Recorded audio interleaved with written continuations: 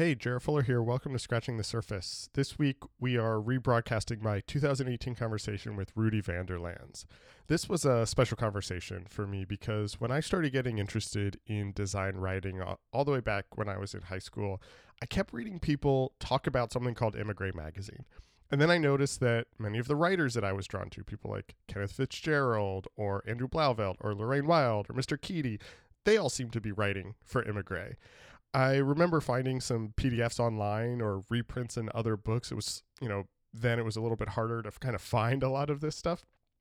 And even then, I realized that Emigre was doing something different and something important, even though it would be years before I ever saw any real copies of the magazine myself.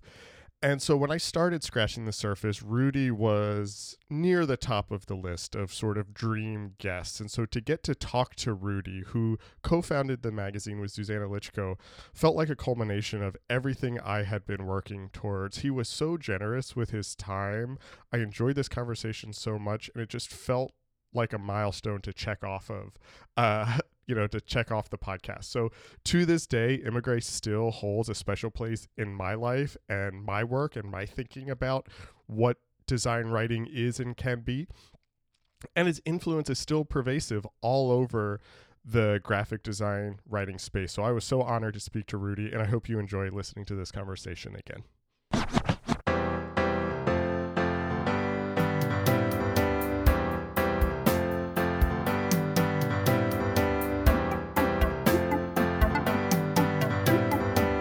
Hey, welcome to Scratching the Surface. I'm Jared Fuller, and this is my podcast about design criticism and practice. This is a big one. I am very excited because on this week's episode, I finally talked to the one and only Rudy van der Lans. Rudy probably does not need an introduction. He is a designer, he's a photographer, and he is the founder of Emigre, the type foundry he created with his wife, Zuzana Lichko, that published the great magazine of design writing, Emigre Magazine. Rudy and Emigre have kind of hovered over this podcast since I started. The magazine comes up in almost every episode, it feels like, and I've talked to so many people who got their start writing about design in the pages of Emigre, from Randy Nakamura to Anne Burdick, Dimitri Siegel, Kenneth Fitzgerald, Mr. Keaty. It's just some of the best design writing was published in that magazine, in my opinion. And I think in so many ways, the 90s were kind of this golden age of design writing. And I was really looking forward to finally talking to Rudy about how he views that era and his work with Emigre. We obviously talk about Emigre a lot, but we also talk about his own background and his evolving interest in design. We talk about his interest in photography and why he decided to close the magazine at the time that he did. This conversation really means a lot to me. If you've listened to this podcast regularly, I'm sure you know how influential Emigre was to my own design education and specifically my interest in design writing. And I'm just so honored to have him on the show. This is truly a special one for me. Remember, if you're a fan of the podcast and want to help support it, you can become a member for $5 a month or $50 a year to receive an exclusive monthly newsletter with additional content and episode previews. Memberships really help keep the podcast going, and I just really appreciate all of your support and hope that you really enjoy this conversation with the great Rudy van der Lans.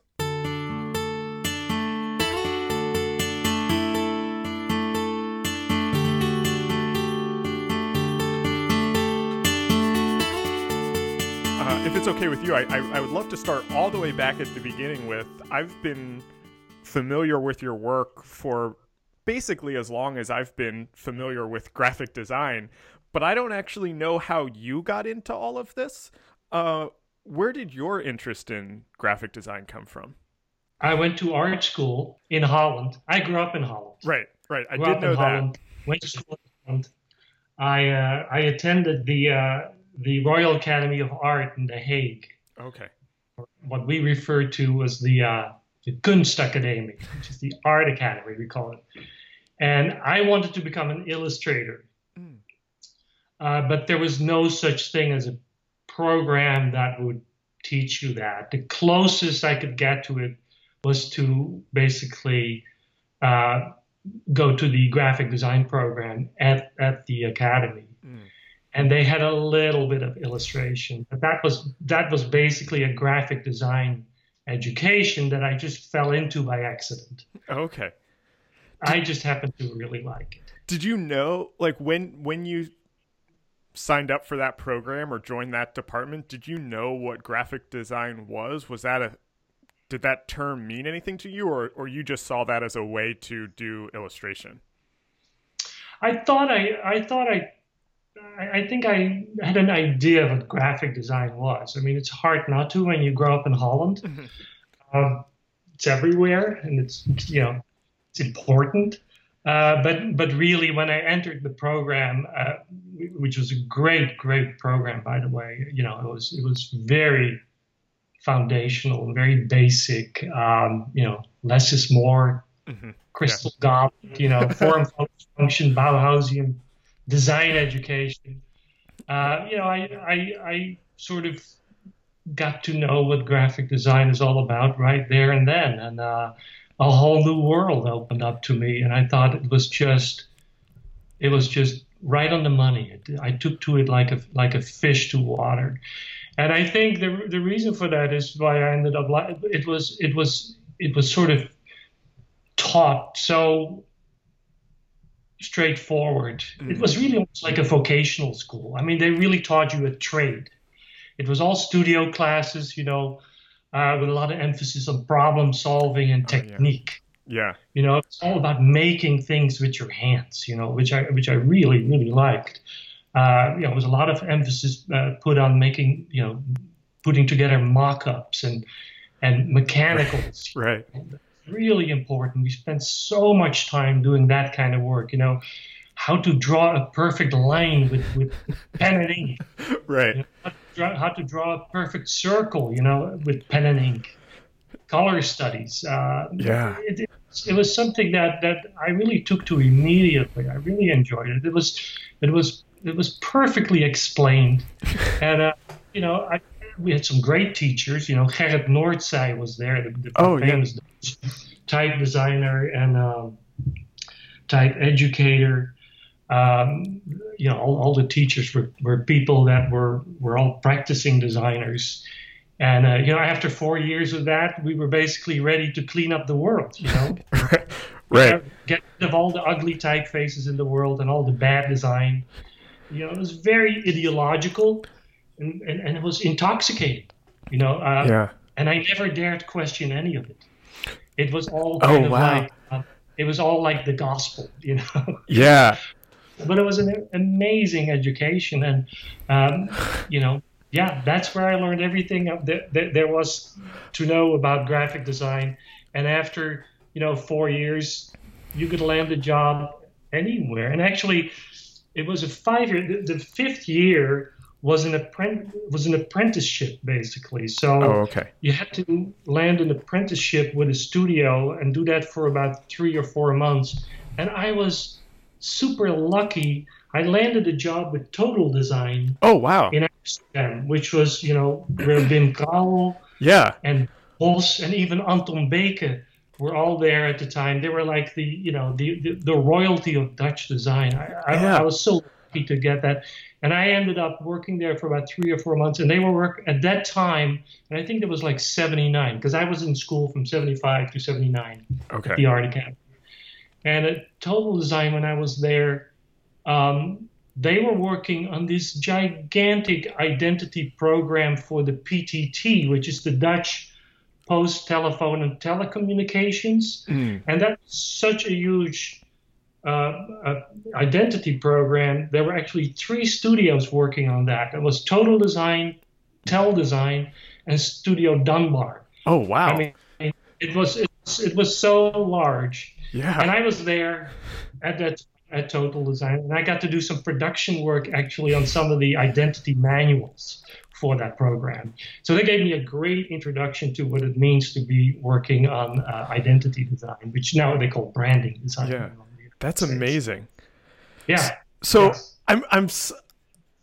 so I didn't know that you had kind of gotten your start at Total Design, but something that's really shocking to me in a way is that you went through this very formal, rigorous, kind of almost gospel education where there were all of these rules, Crystal Goblet, and that you didn't question that at all? Because I feel like if you have any reputation, which you have many, but one of them is kind of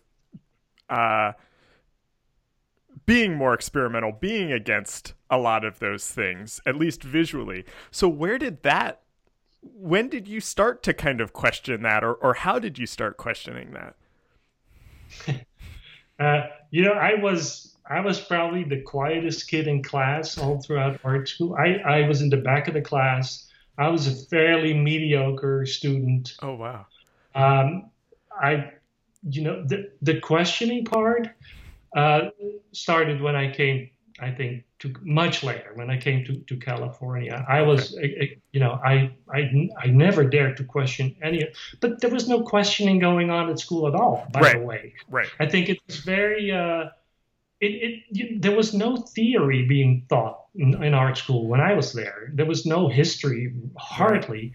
I think I read about 3 or 4 books during the 4 years in art school, and they were all about technique. They were all about how to how to set letters by hand, how to print, all the stuff, all the information you need to know about offset printing and whatnot. And there was a book about technique of photography. There was no theory at all. I had never heard of anything like theory in design, writing about design. Are you kidding me? Yeah. So why? Wait. So when did you end up coming? When did you move to California? Well, after my 3 months at Total Design, because that was an apprenticeship, and by the way, which was I think partially subsidized by the government. Oh, wow! I got a salary actually. The Dutch government paid half of that. Wow. Typically, I don't know if that still exists, but after that, I worked for 2 years at Forum 5, which was a much smaller studio in The Hague for Bart de Groot and Joop de Ridder, and that was also, it was a small studio, but they also worked on a lot of identities, a lot of work for the government. Mm-hmm. The Hague, where I grew up and where I went to school, that's where the government is seated in Holland. It's not the capital of Holland, but it's Amsterdam. But the government is seated in The Hague. So Forum 5 was based in The Hague, and there was a lot of work that came from the government, a lot of departments that had their own identities and whatnot. Mm-hmm. So I did a lot of that kind of work at Forum 5, but that was cut short because I was being drafted into the Army. And, in those days, there was still a draft. I don't think it's there anymore. So before being drafted, I thought I'm going to enjoy myself. So I took this 2-month trip across the United States by Greyhound bus. Oh, wow. From New York to California. And I ended up in Berkeley. And I visited UC Berkeley. And then on a whim, while I was there, I decided to apply to their graduate. They had a small graduate program in design. Okay. And so after that, went back to Holland. Then I, entered the Army. Yeah. But I got discharged after 3 weeks. Okay. And I won't go into that. It's not one of my proudest moments. Okay. All right. But I got out. And then I got hired by Tel Design, which was the former studio of Dunbar. And I worked there with Paul Vermeijs. And that was also a lot of identity design. That's really big in Holland at that time. And a lot of studios, that was their bread and butter, which actually I didn't take to very easily. I didn't really enjoy that too much. And that was cut short. I was there for maybe a year and a half or so. That was cut short because one day I come home and there's a letter in the mail from UC Berkeley. And I was admitted. And wait, how long after this? What's that? How much time has passed since you had applied by this point? Well, just about a year and a half or something like that. Yeah, I mean, and all throughout, I was sending them slides and. Oh, okay. And I had and it was there was this whole thing. It was actually. I wouldn't say easy to get into UC Berkeley, but I got in. But it was much harder actually to get into the United States because I had to prove I had like $10,000 in the bank. I had to go to the American Embassy in The Hague twice for interviews. Right. What was I going to do? Was I going to be able to take care of myself? and everything. So that was all settled. I went to UC Berkeley, and then that's how I ended up in California. And was that your question? I forget now. Yeah. How you got to California? Yeah, and I ended up in UC Berkeley, and I actually ended up studying photography there for 2 years. They had, by the time I ended up at UC Berkeley, they had actually done away with their graphic design program. So they said, but if you'd like, you can just do photography. And I said, well, sure, I'll sign up for that. And I did. I studied photography in their master's program for about 2 years, and that's where I met Susanna Lichko, my wife. Okay. Yeah, who was there as a. And she was studying also. She was studying as an undergraduate in the architecture program. Okay. So she was going to become an architect, which halfway through she switched. She changed her major to visual communications. But that's where we met. Okay. Right?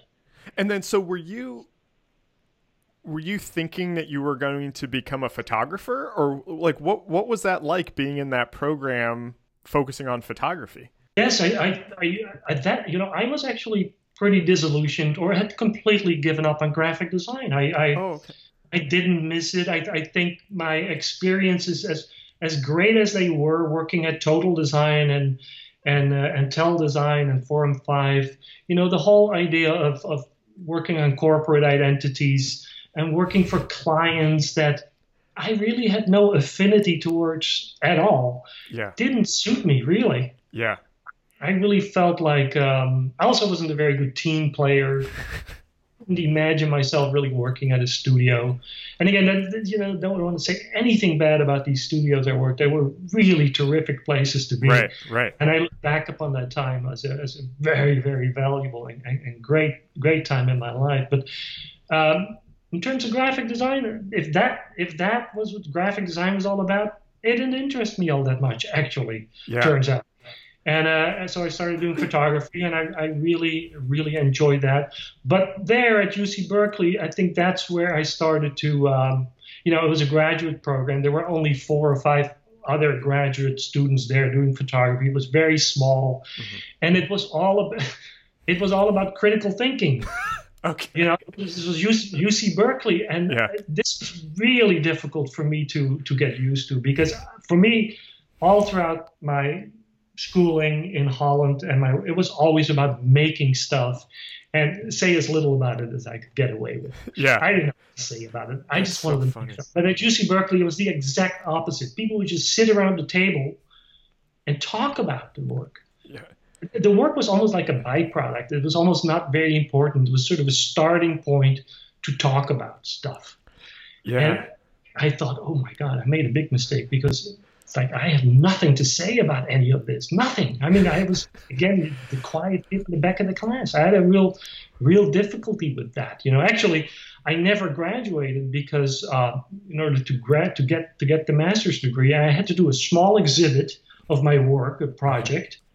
That I was able to do. I love that. Making photographs and everything. I was actually silk screening on top of photographs, and interesting. I pulled all that off. But I also had to write a thesis. I had to write about the work. I had no idea what to say about it. So I completely failed at that.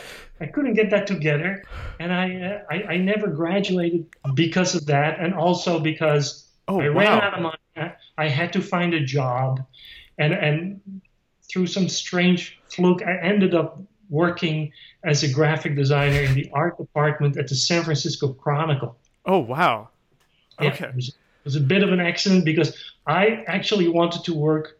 I felt I had to go and make some money after school.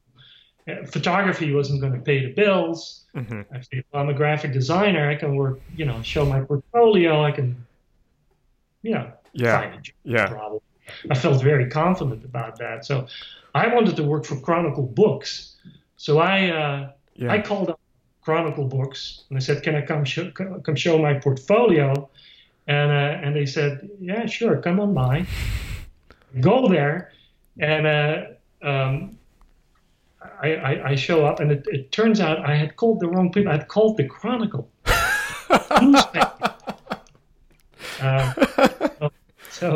I Wow. thought, geez, I think I'm in the wrong place. But it turns out they actually had a job opening. And they said, why don't you just show your portfolio? And I did that. And at that time, I was so relaxed because I thought, I don't want to work at the newspaper. I was on my way out already, sort of. But I showed my portfolio, and they said, "Well, we like it. If you'd like, the job is here for you to have. If you want to do this, you'll have to do some illustration work, some design work, all kinds of stuff."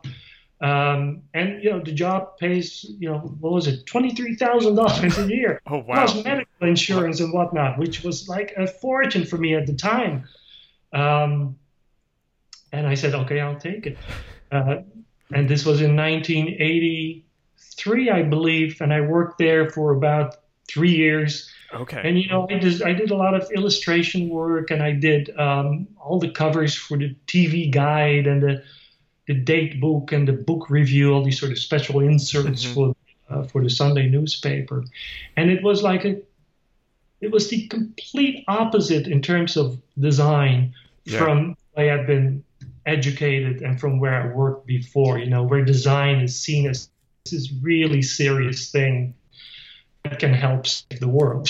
Whereas at Chronicle, it's like they broke every rule in the book of typography. It's like they did everything wrong according to what I had learned, Right. They were justifying type, in columns that were 1.5 inches wide. It's like, you can't do that, but it was kind of interesting to see that you could break all these rules and you could still have, hundreds of thousands of people reading the newspaper every day, and they had no problems at all with the fact that we were breaking all the rules.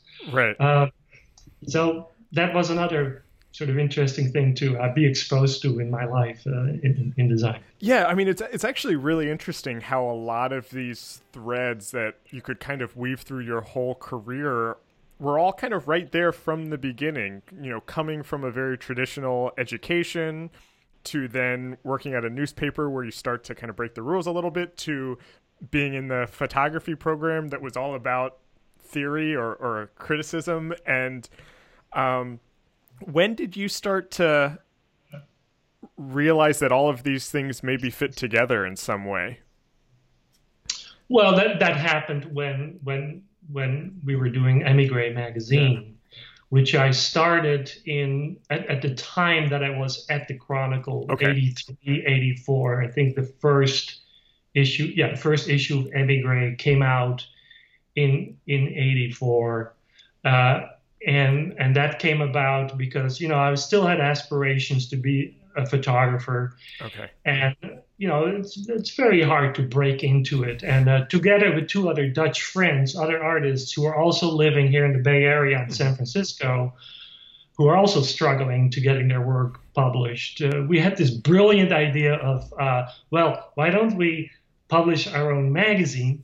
That way, we can show our work and get it out, into the world. Of course, we had no idea, how difficult it was a magazine. It's probably why we ended up doing it, because we didn't know how difficult that could be.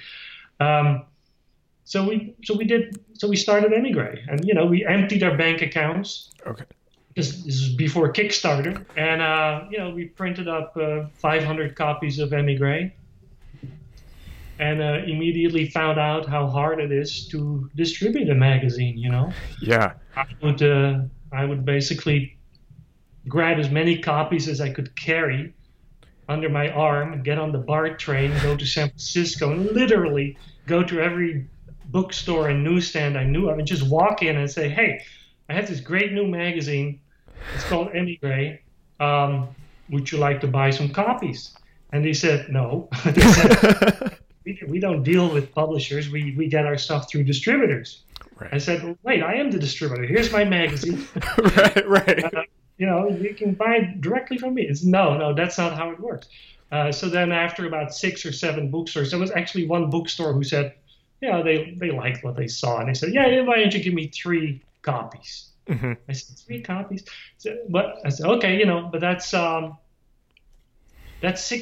I said. I said, no, that's not how it works. We don't pay for it right on the, on the spot. It's all consignment. We'll pay for it, after we sell it.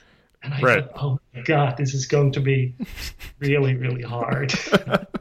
And it was, it was impossible. Yeah. But we started the magazine, and we did that for about 3 or 4 issues with my 2 Dutch friends, who were probably a lot smarter than me at the time, and they figured it out pretty quickly that this was a losing proposition. Yeah. And they went off and went on to bigger and better things. And they left the magazine basically with me and Susanna. Mm-hmm. And this was in 84, 85. And this is when, this is also when the Macintosh was introduced. Right. And this is when we started, we got the 128K Macintosh. And that's all part of history in a way. Susanna found this little public domain software that allowed you to design your own typefaces. Yeah.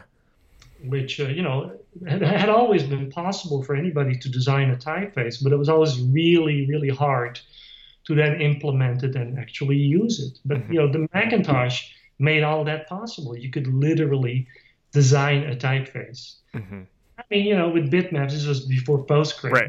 Right. Bitmaps, placing little blocks on top of each other, so to speak. But you could store it into the computer, and you could then use it. Yeah. And Susanna loved it. I mean, she started cranking out typefaces, and I started using those typefaces in the magazine. We printed out on an image printer and whatnot, and we put it on a stat camera and statted it down. Yeah. And that became for us, a cheap way to do typesetting for the magazine, because up to that point we had to basically buy typesetting, which is very expensive, or we used a typewriter and whatnot, or Letraset and whatnot. So, but this Macintosh allowed us to design our own typefaces and then actually set type with it. And that, saved a lot of money with that. Plus, it set us completely apart from every other magazine. Right. In terms of typefaces that we were using. And that actually caused a lot of people to pay attention, I think. And what was Susanna doing at the time? Was she working as a designer also? Yeah, she had started slowly to work as a graphic designer, and she did small design jobs here and there. But when the Macintosh came out, and later with PostScript, Adobe started to digitize a lot of the classic typefaces, and they needed people to basically do the bitmap editing for all those typefaces. Because, screen presentation, every size was bitmap edited. Oh, wow. So Susanna spent just hundreds of hours bitmap editing, the classics, for Helvetica and Baskerville for Adobe. Oh, wow. I did not know that. So she was doing that. That was a fairly decent income for her. And then she was doing still, small graphic design works. And we just basically scrambling. Mm-hmm. And for a little while, actually, when people started noticing the bitmap fonts in Emigre magazine, some graphic designers were sort of intrigued by it, and they would contact us and they would ask us, we'd like to use these typefaces in our work. How can we do that? So Susanna would literally typeset bitmap fonts for other designers. So they would order headlines from her. She would set type on the Macintosh computer. She would basically stat it down on a stat camera or blow it up, and then she would sell a line of type. Oh, that's amazing. On photographic paper that graphic designers would then use and would put in their, into their layouts by pasting it up. Yeah. I mean, so it's interesting to me though, because I'm curious kind of when you realized, let me back up for a second. I think it's interesting that kind of the way that the magazine started to gain attention was through this kind of customized or kind of interesting or different typography. When did you guys realize that both sides of that could be an interesting business, both the type design and this kind of new publishing venture, that you were able to kind of go out on your own and say, this is actually possible? Right. Well, I think we quickly understood that the magazine was just the perfect promotional tool for the typefaces. Right. and the typefaces up till today is what drives everything that we do. It pays for everything that we do. Oh, wow. I mean, the magazine was always a loss leader in a sense. It Right. never made any money. But it was a perfect promotional tool to show off the typefaces, and we understood that pretty quickly. And and whereas in the beginning, Susanna was setting type for designers, it became, and that had a lot to do with the fact that it took a while for graphic designers to actually accept the Macintosh computer. Yeah. I mean, using the machine for 4, 5, 6, 7 years. It wasn't really until the mid '90s that designers were, PostScript had been introduced, and the layout programs like Ready Set Go and whatnot, and the PageMaker, allowed designers to finally use this machine, because in the beginning they thought the Macintosh was a huge step backwards. I mean, look at these typefaces, it's like from the Flintstone area, they thought. So there was, but little by little, designers started to see that there was some value there, and before we knew it, they were asking not just for us to set type, but they were asking, can we get copies of the typefaces? And we go like, you know what? Yes, we can make copies of them and sell them on disc, and put the fonts on floppy disks, and started selling the fonts that way. And then, we had this digital product that kept selling better and better, and then lo and behold, all of a sudden the internet comes along, and we're sitting on this digital product that we can now actually sell over the internet, which we didn't see any of that coming. So I think we were one of the first foundries that sold typefaces online. Yeah, I mean, it was a bit crude. It was, but it took a little while for a font to actually be transmitted over the phone wires. But that part of our business grew really, really fast. Okay. And it showed us that I was able to give up my job at the Chronicle. Susanna stopped working for Adobe and stopped working as a freelance designer, because very quickly we were able to do everything simply by selling type. And that included publishing the magazine. Yeah. Well, I think that's something that in the... Correct me if this is wrong, but I think in kind of the Immigré legend, or the way that the story is often told today, it's often forgotten that early issues of the magazine were essentially type specimens and kind of were a way to sell your own typefaces. When did you start to kind of bring in writers or include interviews, or realize that these don't just have to be showing off the typography, but we could actually add new content to them also?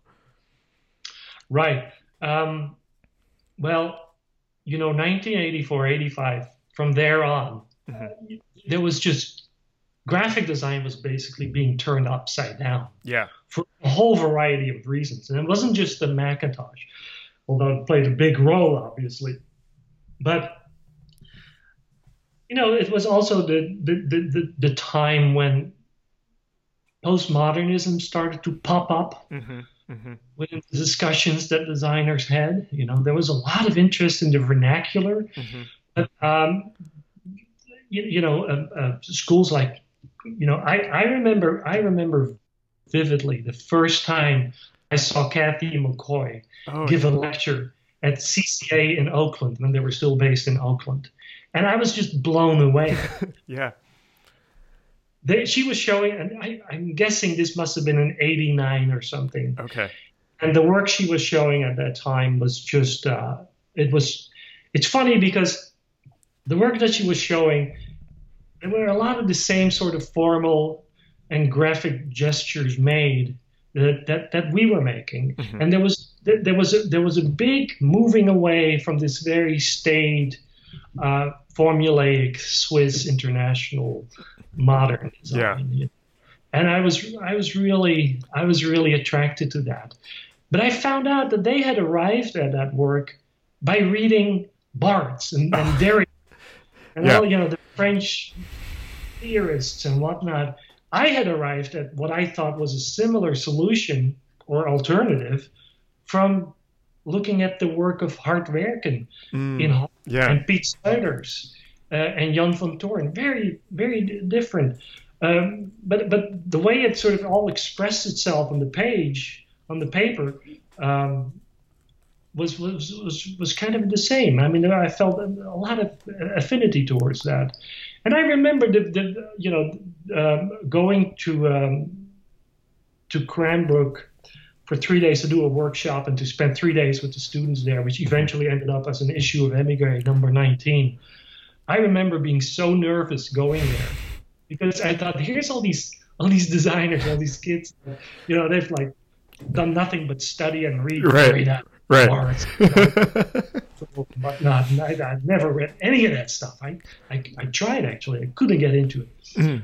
Though I did read, Learning from Las Vegas, Oh, yeah. Yeah. His book, and I did like that a lot. So Yeah. I came there, and I was just so completely nervous about talking to them about these issues, because I thought, intellectually, I'm not there at all. Yeah. But that turned out to be not the case. I don't think that ever came up. I think we really enjoyed just talking about the fact that there's a lot of other ways to practice design. There's the easy flush left, ragged right, Helvetica design is one way of designing, but there's many other ways to design, and I was very attracted to the whole idea of the personal voice of the designer,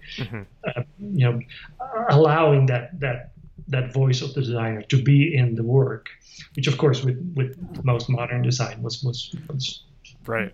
Not really, it was frowned upon. Yeah. So I liked all of that.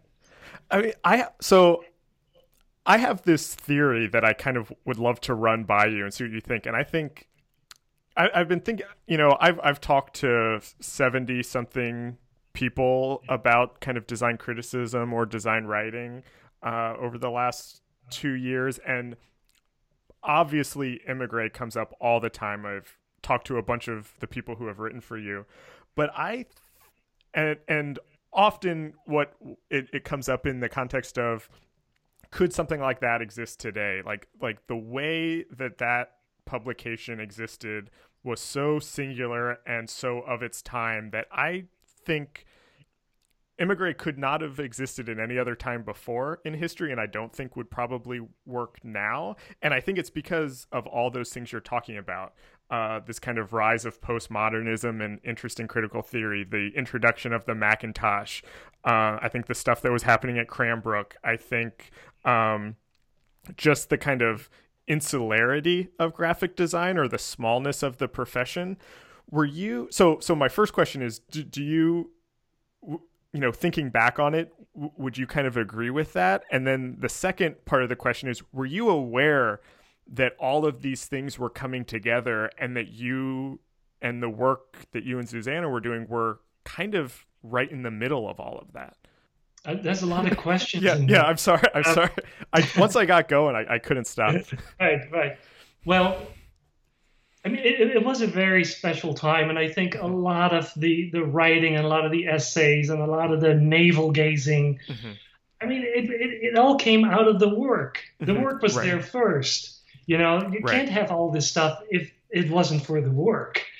There was a lot to talk about, and we were questioning a lot of things, all the younger designers. And then the older designers, and this sounds terribly ageist, but, the established designers, to use a better word, they started to react to what we were saying. And the thing is, it all played itself out within a couple of magazines, publications. It was Print magazine, it was I magazine, and it was perhaps Emigre magazine. And these, especially Print, and there were national, international magazines. If you wanted to know what was going on in design, that's where you went. And these magazines all talked to each other. Right. They responded to each other. So everybody sort of knew what the dialogues what the conversations were and what they were about. But again, it all started as a reaction to the work that was being produced. So I asked myself the same question you just asked, and it's like, could that exist now? And if it doesn't, why not? And I guess the only answer I can come up with is like, well, maybe the work isn't there. Well, yeah. Talk about yeah. the way that gets everybody red in the face, because people really got quite upset and got really. I remember, you probably heard the story, the famous interview that Print Magazine did with Massimo Vignelli and Ed Benguia. Oh yeah, yeah. And the two gods of design, New York, and they spent half the interview talking about what they called it. They referred to Emigre as a garbage factory. Right. They thought it was all awful work. It's going to be the downfall of design. I mean, and as hurtful as it was at the time, I think back at that and I go like, yeah, but it was so great because these guys, they literally sat down and they talked about this. I mean, you get that anymore? I don't know if that is still taking place, where people literally speak their mind about these issues very honestly, and publish that. You don't see that anymore, at least not within design. Yeah. I mean, Stephen Heller writing an article about Ugly. Ugly, they called all that stuff that we were publishing, and all the people, Cranbrook and Hart Werken and Cal Arts, it was considered to be ugly design. And again, you gotta, I can only say, Steve, thank you very much. It's just amazing that he dared to put his mouth where his thoughts were. That he was willing to go out on a limb and say that. And, there was a huge backlash that lasted for years. Yeah. People are still talking about it. Yeah. I'm still talking about it. I mean, but did that embolden you at all of, wanting to push it further or wanting to, kind of find where those edges were, seeing, these people who are at the top of the field kind of questioning what you were doing? Well, at first, of course, when I first read that interview with Massimo Vignelli, calling us a garbage factory, I mean, I was devastated. Oh yeah, of course. Really hurt. He was. I really like Vignelli's work, but I also quickly realized that up to that point, not too many people knew what Emigre was about or what Emigre was. Yeah. But you get that published in Print Magazine, which had a huge circulation. All of a sudden, a lot of people thought, who are these people, Emigre? They started paying attention to us, and it also, I think at that point, that really helped me started writing about my own work. I mean, the sort of attacks or the criticism that came from the establishment helped me sort of really think deeply about what I was doing. Right. And that's when I sort of started to, little by little, get my feet wet, and trying to write about design. I mean, up until that point, I had mostly done interviews, which all came from, just ask the question, why? It's like, why? I saw that work at Cranbrook. It looked a little bit like what we were doing, but I wanted to know how they arrived at it. And so I just kept asking the question, why are you doing? Why are you doing? It's like, you can fill interviews. You can do interviews like that and fill many pages of Emigre, which is what I did. But then later I started to think, well, maybe I should answer some of these questions myself. And I started to think about design and why I design in a certain way and why I do things in a certain way. And I little by little started to write, but I am not, I don't give anybody the impression that I'm a theorist. I am absolutely not. The real writers in Emigre were the people and you've interviewed them all on your program. Kenneth Fitzgerald and Jeffrey Keedy and Lorraine Wild and Andrew Blauvelt and Ann Burdick and Diane Gromal. I mean, and I did not initiate those writings. Those writings were around. They either like Lorraine's writings were, I think they existed as lectures, and I just happened to hear the lecture, and I would ask her, can we publish this in Emigre? Because what you're just saying blows my mind, Yeah. And she goes, sure, and this, I think Anne Burdick's first piece that we published, I think, was her thesis project, Yeah. And I thought, Jesus, such amazing pieces of writing about design. That's such, it sort of opened up. I mean, I got my graduate design education in design theory from these people, from publishing their articles, reading their articles, trying to understand them, and help them publish them. And I think my strength and my talent, if you want to call it that, was publishing the articles and trying to find an audience for it. I mean, that's I think where my strengths were. Well, and that was I'm glad that you said that, because that was a question that I wanted to ask you about. It was both kind of how you found these people, or were you kind of commissioning pieces, or were people submitting to you, or how that kind of process of how these essays made it into the magazine. But then also if you had some sort of, I don't know, some sort of editorial strategy, or how did you know that a piece was an Emigre piece or would fit in your vision for Emigre, if you even had a vision for Emigre? Yeah. Well, as we were getting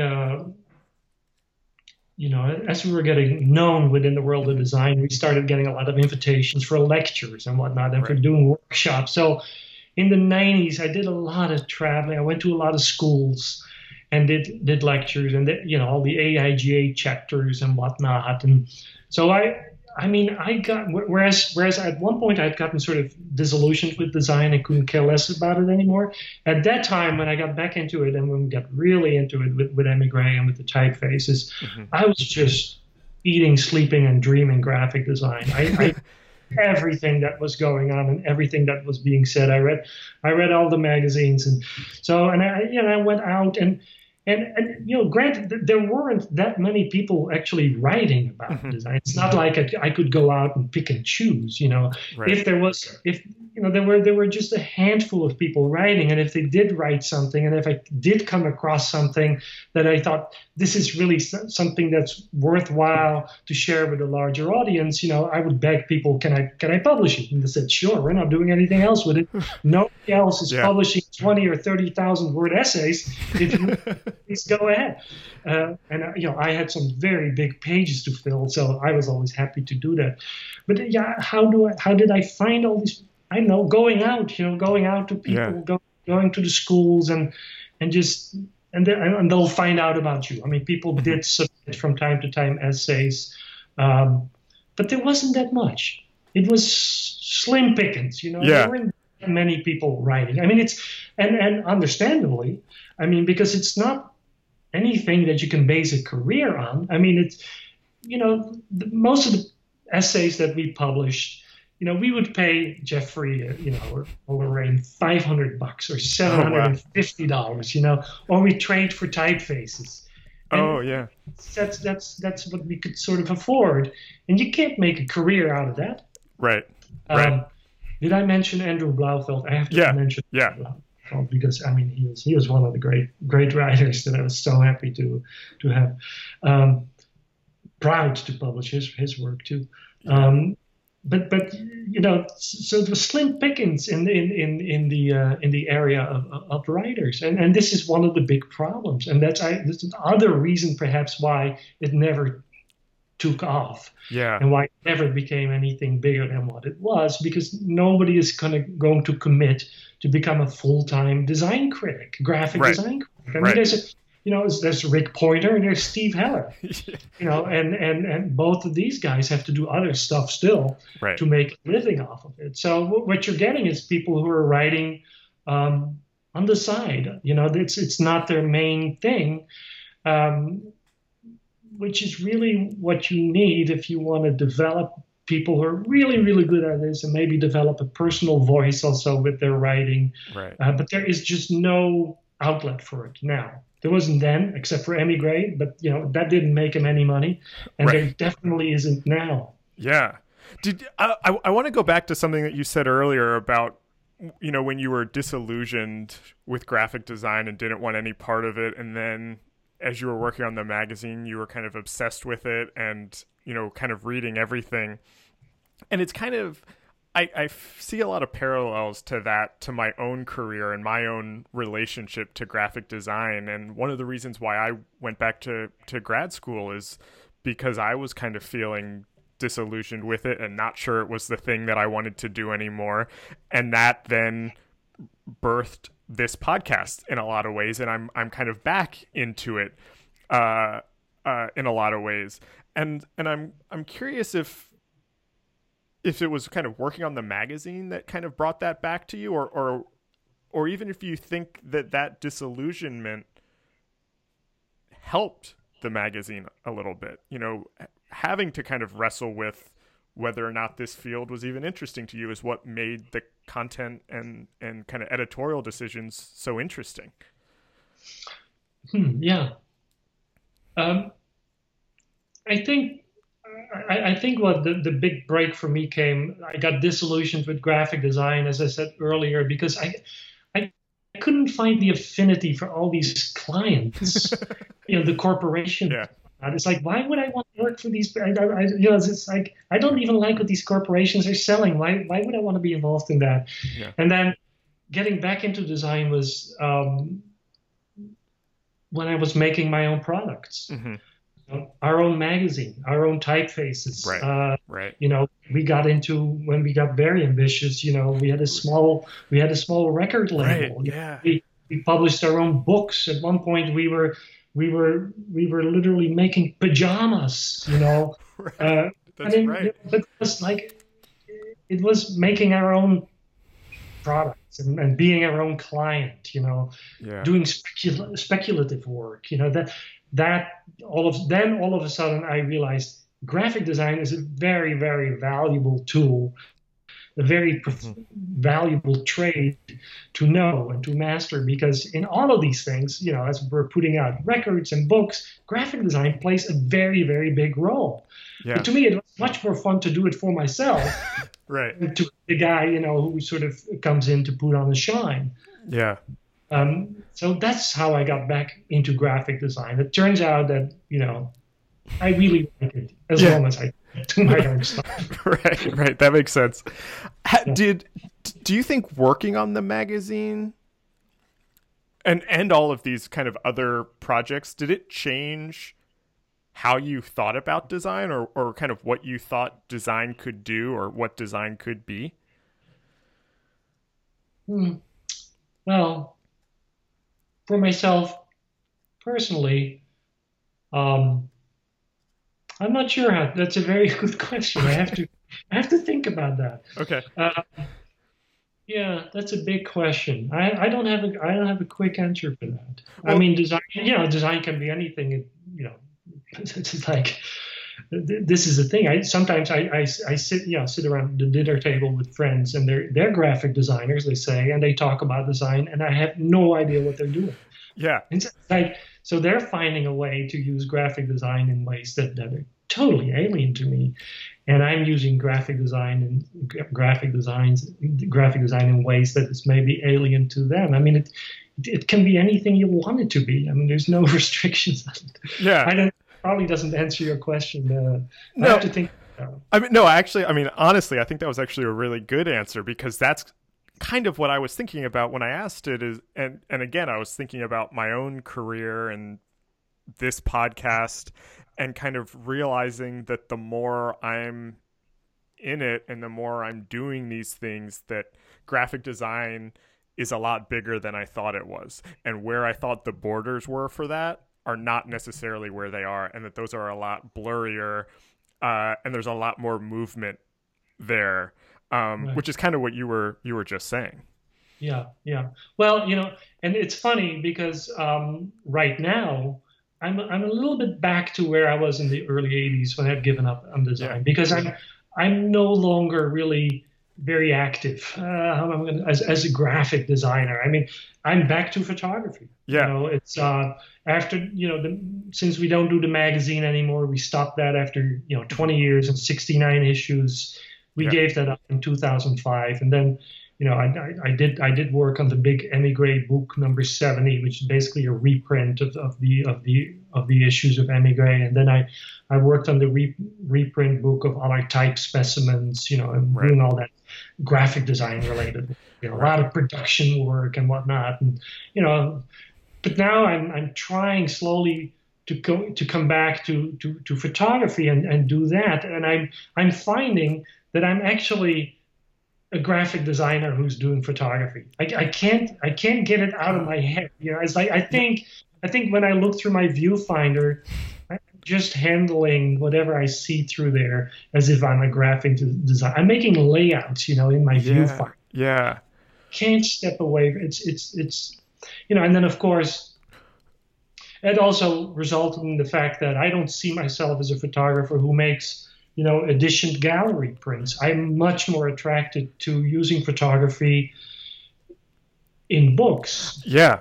In print, because that combination, photography and books, they're just made for each other. Yeah. So that, I feel like a fish in water. I can design books. I love that, and I like to be a photographer. I like to make photographs and to marry these two. So I keep using graphic design as a way to do whatever I really want to do. Whether it's publishing a magazine or putting out music CDs or doing photography. It's all going through the funnel of graphic design, sort of. Yeah, that's really interesting. I tend to do it or not. Yeah, I mean, it's interesting though, because I remember a couple years, it was maybe a year or two ago, I was in a bookstore and I saw your book. I think it's called Still Lives USA.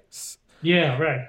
And I didn't know that you were doing photography, and I didn't know that you had a photography background, and I picked it up and looked through it and was like, oh, this is interesting. I didn't know he was doing this now, but I know exactly what you mean when you talk about it being still very much a kind of graphic design project. Everything, not just from the composition of the photos, but I think the kind of editing and ordering of the photos in those books are very much a design process. Yes, absolutely. And, the only trick is, can you establish yourself as a photographer when you don't make gallery prints? Can you become a photographer, if that's important? Maybe it's not important, but can you call yourself a photographer when you never actually make prints, and when the manifestation of your photographs are books and not prints? And that's sort of where I'm at right now. And what I'm finding out, it's kind of interesting, because the fact that I've had some success in graphic design to the world of photography means absolutely nothing. Right. They don't care at all. Right. They don't care to have the AIJ gold medal. That means nothing to them. Yeah. In that respect, so I'm trying to establish myself, or I'm sort of getting my feet wet and see how that would go. How do you become a photographer? When can you call yourself a photographer? And it turns out that's really, really hard. Right. And it's probably going to take another. I remember very well talking to April Greiman once, who said that there's nothing, there's nothing that you can call your own until you've worked at it for at least 10 years. Oh, right. Yeah. And, for no matter what you do, if you want to become a great graphic designer, right out of school, forget it. You're not going to, you're going to have to work at it, to call what you do your own. And it's the same with photography. And I think that's where I'm right now with my photography. I'm at the very, very beginning. So I'm starting to catch up with the history of photography. I'm starting to read all these books. I was just in Tokyo, and I'm finding out this incredible world of photo books, which is a huge tradition in Japan. Yeah. Photo book there is a well-established art form, but I'm only now catching up on all of that and see what the history of that is, and how I can perhaps learn from that and how I fit into that. But it's something that I'm going to work on and have to work on very, very hard before I can expect anybody Right. consider what I do to be, photography or of any value.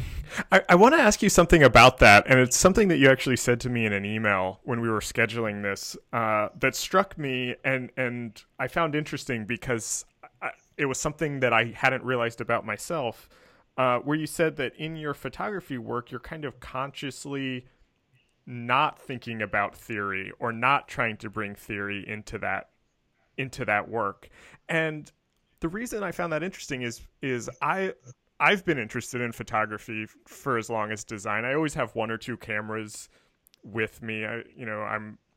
I've put together some photo books for myself, and I realized that it's the same way for me. I've never kind of thought about photo theory in the way that I think about design theory, which is so central to the way I think about my work. Is there a reason, or could you kind of talk about that a little bit more, about kind of your relationship to theory in photography?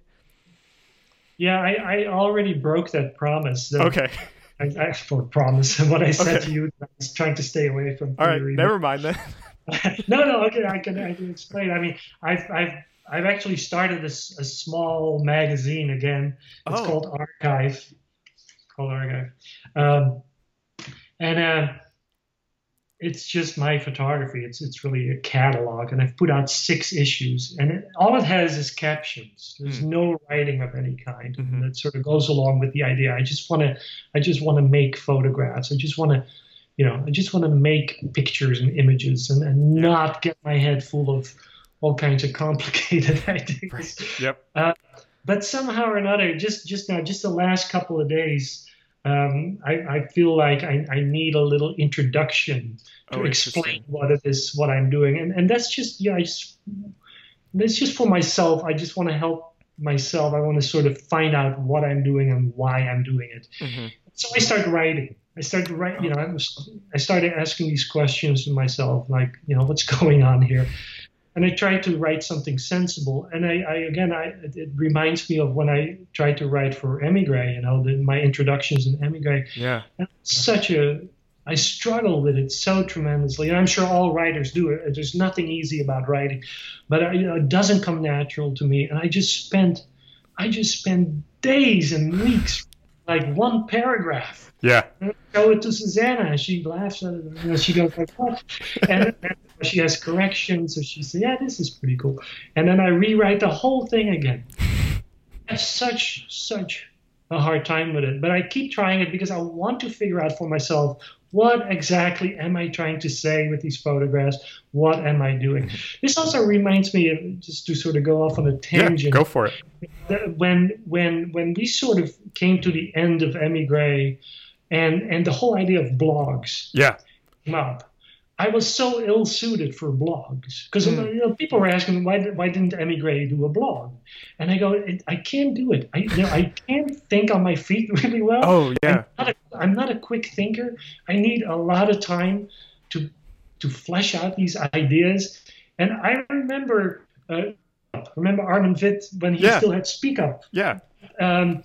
That was kind of an interesting blog, and at that time, the very beginning, people were still writing fairly lengthy replies. Yep. It wasn't 140 characters. People were doing it, and I remember posting a few replies, sort of trying to get into it. And I remember writing these 2 or 3 paragraph replies, and it would take me like 3 or 4 days to write. Yeah. And then I would sit with my finger hovering over the mouse, like, shall I send it or not? It's like this is not for me. And that's why Emigre never got involved in blogs, and this sort of drive-by criticism, that you can see under consideration, where people talk about branding and logos. I mean, it's great that it exists. I'm sure. Obviously, it's really popular, but I can't get it. That's just not for me. Because writing is really difficult. It really is. And I also think it's when you write something, I think it's really, I always think it's going to last. Right. I want it to be halfway decent. So that's my old-fashioned idea. That's why I'm very fearful of these interviews. This is like everything I've said now.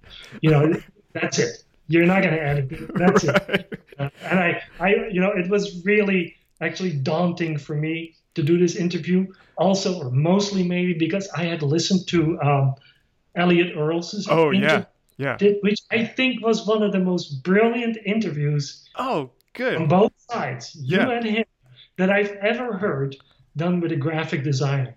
It was so inspirational. I thought, I listened to it. I was like, Jesus, I want to go back to school and study with Elliot. I like pull that fella, go back at a age of 62. I thought that was an amazing, amazing interview. I mean, the denseness of what Elliot was saying and the ideas that he, off the top of his head, was able to sort of communicate. I can't do it. As is, this is very obvious right now. So anyways, to go back to what we're talking about, the writing, I'm trying it again, but it's difficult. But it does help me because it does feed back into what I'm doing. Yeah. A little bit. I have to focus myself from time to time, and writing helps me focus. Yeah. Well, so first of all, thank you so much for the compliment on Elliot's. That it really means a lot, and I'm glad that you thought it was interesting, because I felt like I was the same way, and I was a part of it where he was just going so I felt like I was just trying to catch up to make sure that I could follow up with his questions, because I felt like I wasn't thinking fast enough. So I'm glad that didn't well, you're doing through. Very well. We're doing very well now too. And by the way, no disrespect to all the other people that you interviewed. I think I'm really enjoying listening to all of them. It's really interesting how this is the great thing about these interviews. It's like people's personalities come through, so which you don't see in the writing, because the writing can be very different from how people speak, obviously. Yeah. Oh well, but that actually kind of leads into the next couple questions I had, which start to kind of wrap this up a little bit. There's more? I have a couple more quick questions.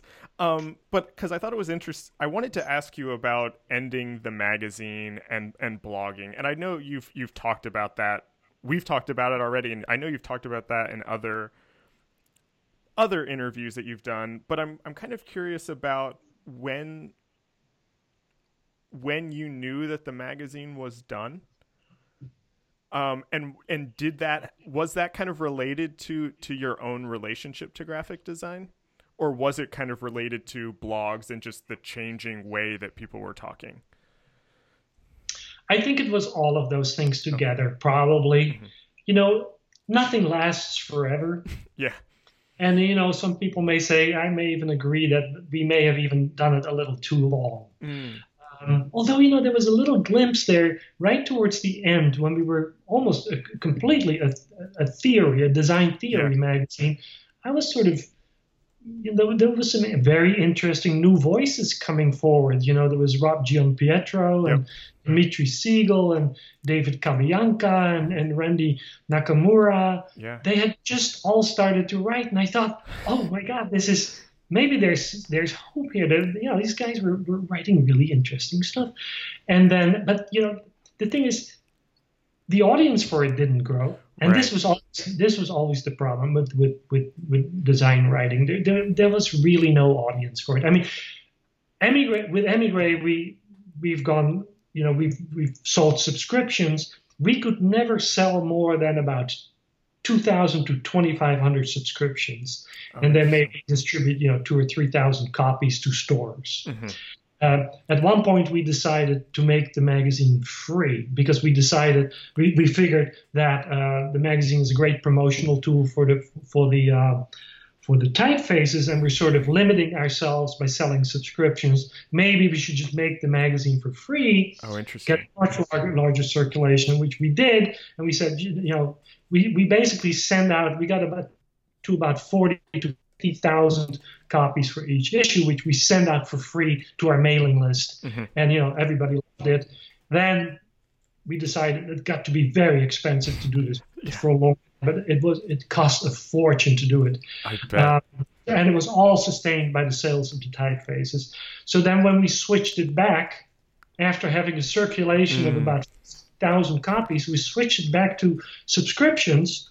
And again, we could not sell more than 2,000 or 2,500 copies. And these were the people that were really dedicated to the magazine and who were probably interested in reading, all the design theory that we were publishing. So there was never really a room to grow. And even those last 6 issues, which were co-published with Princeton Architectural Press, where we thought, maybe they have an inlet to a larger audience that is into it did not. If anything, it shrank. Even it got to be smaller. So in the end, you go like, we were basically talking to the same small group of people all the time. It did not grow. So that didn't help. Right. Continuing. That was one of the reasons also where we thought, well, maybe this is the end of it. It was a lot of work to do it. It was an enormous amount of work. It cost a lot of money. And, as our audience who are really into reading design theory didn't grow, and at the same time when the blogs came out and the internet and all this kind of stuff, that really exploded. Yeah. People seem to love that. We thought, okay, maybe that's what people want. Yeah. And I kind of, I didn't feel the same excitement anymore for graphic design. It's like, the stuff that people were really getting excited about, for instance, Under Consideration, which is a very popular blog, logos and branding, does not interest me at all. But that seemed to interest a lot of graphic designers. And obviously, that's their bread and butter. Yeah. I can totally see that. But it didn't interest me. I didn't see any kind of an inlet for that to talk about with any kind of, passion to it. Yeah. So all these things combined, we thought, and again, nothing lasts forever. We thought, let's just kill it. Yeah. Yeah. Do you think, I'm curious kind of, what's your relationship to it now? Do you think you would ever come back to graphic design or to design criticism, if we want to call it that, or design writing? I don't know. I've never made many plans. People always ask us, all the way through our careers with Emigre, like, what is your 5-year plan? It's like a 5-year plan.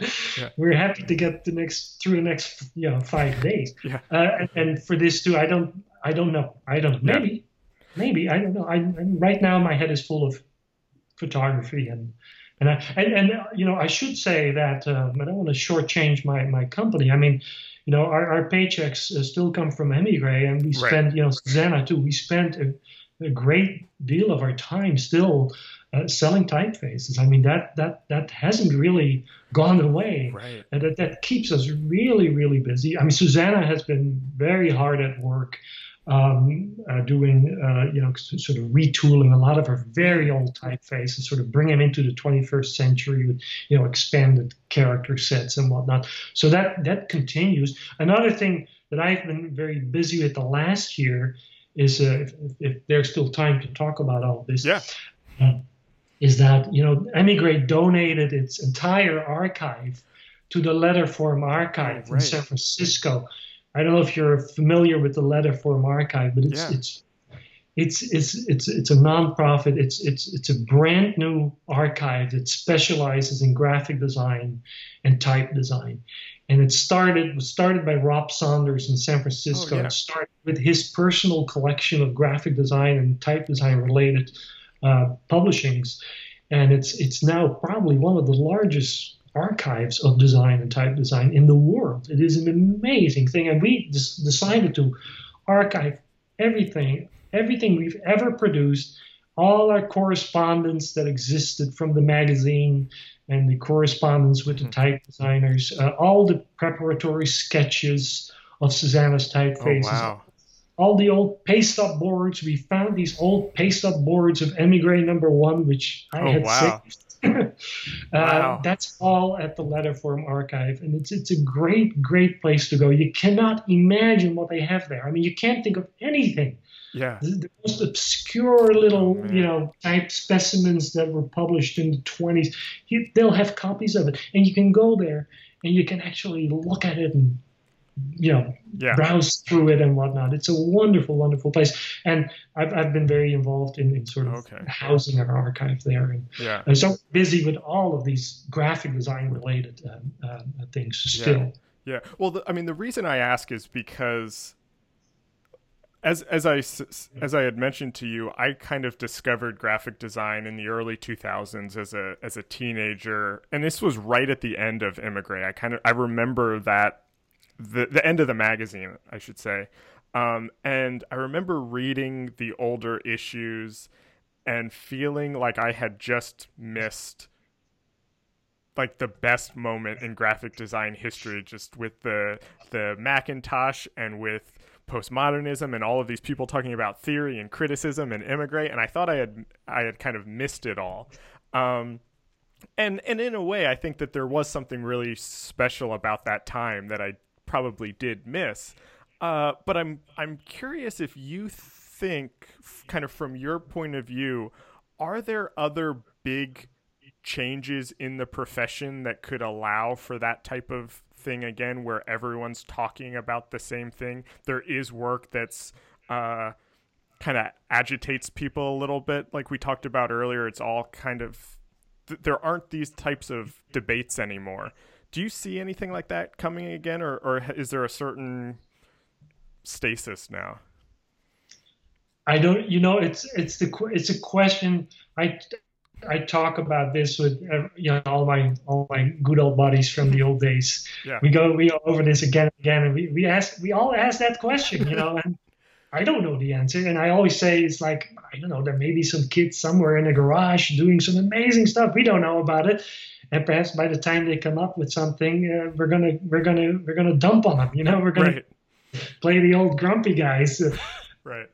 We're going to be the Massimo Vignellis, but it hasn't happened yet. I don't know. I don't know the answer to that. And again, it was a very, it was a very special time in a way. I mean, the Macintosh did have a lot to do with it. It really, and the really exciting times, if you look back in time, the history of graphic design, when things really changed was when technologies changed, Yep. So we were right in the middle of one of those. So we were just lucky, we were super lucky. We really realized that. And there was just a confluence of very interesting things all coming together like a big bang, sort of. Yeah.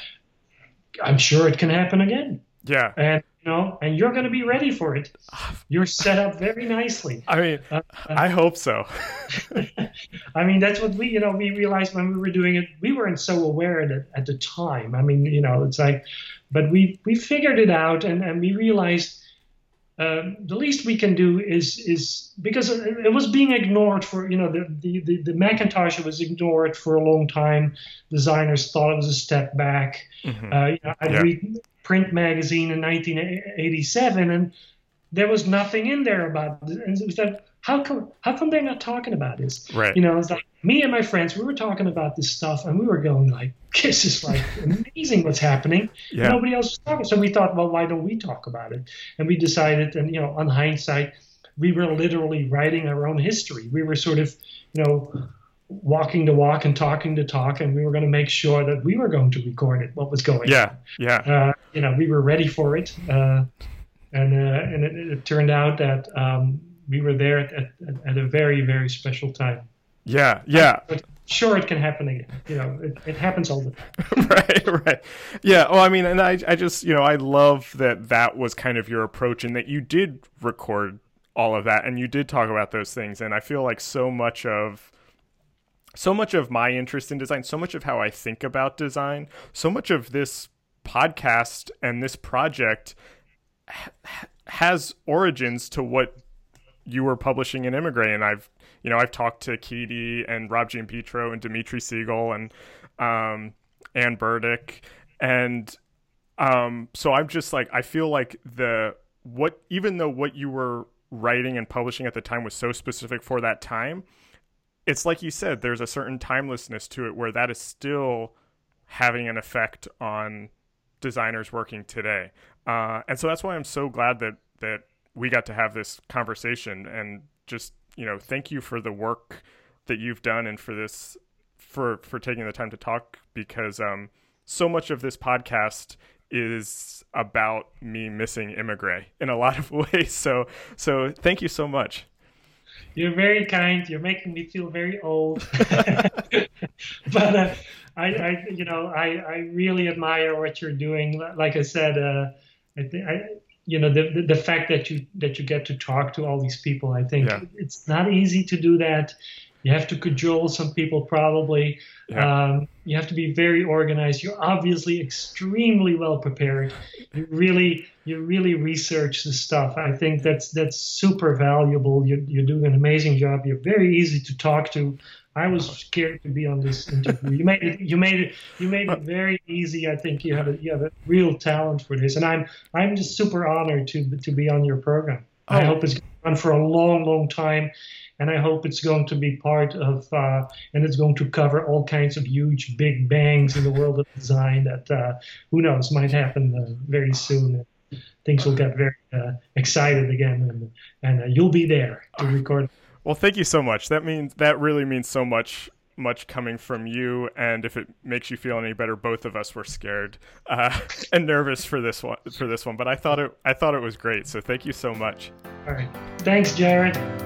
This episode was recorded on March 7th, 2018. Our theme music is by Andy Borgasani. We're on Twitter and Instagram at Surface Podcast. You can find us on Apple Podcasts, Google Play, and SoundCloud, and at scratchingthesurface.fm. Thanks for listening.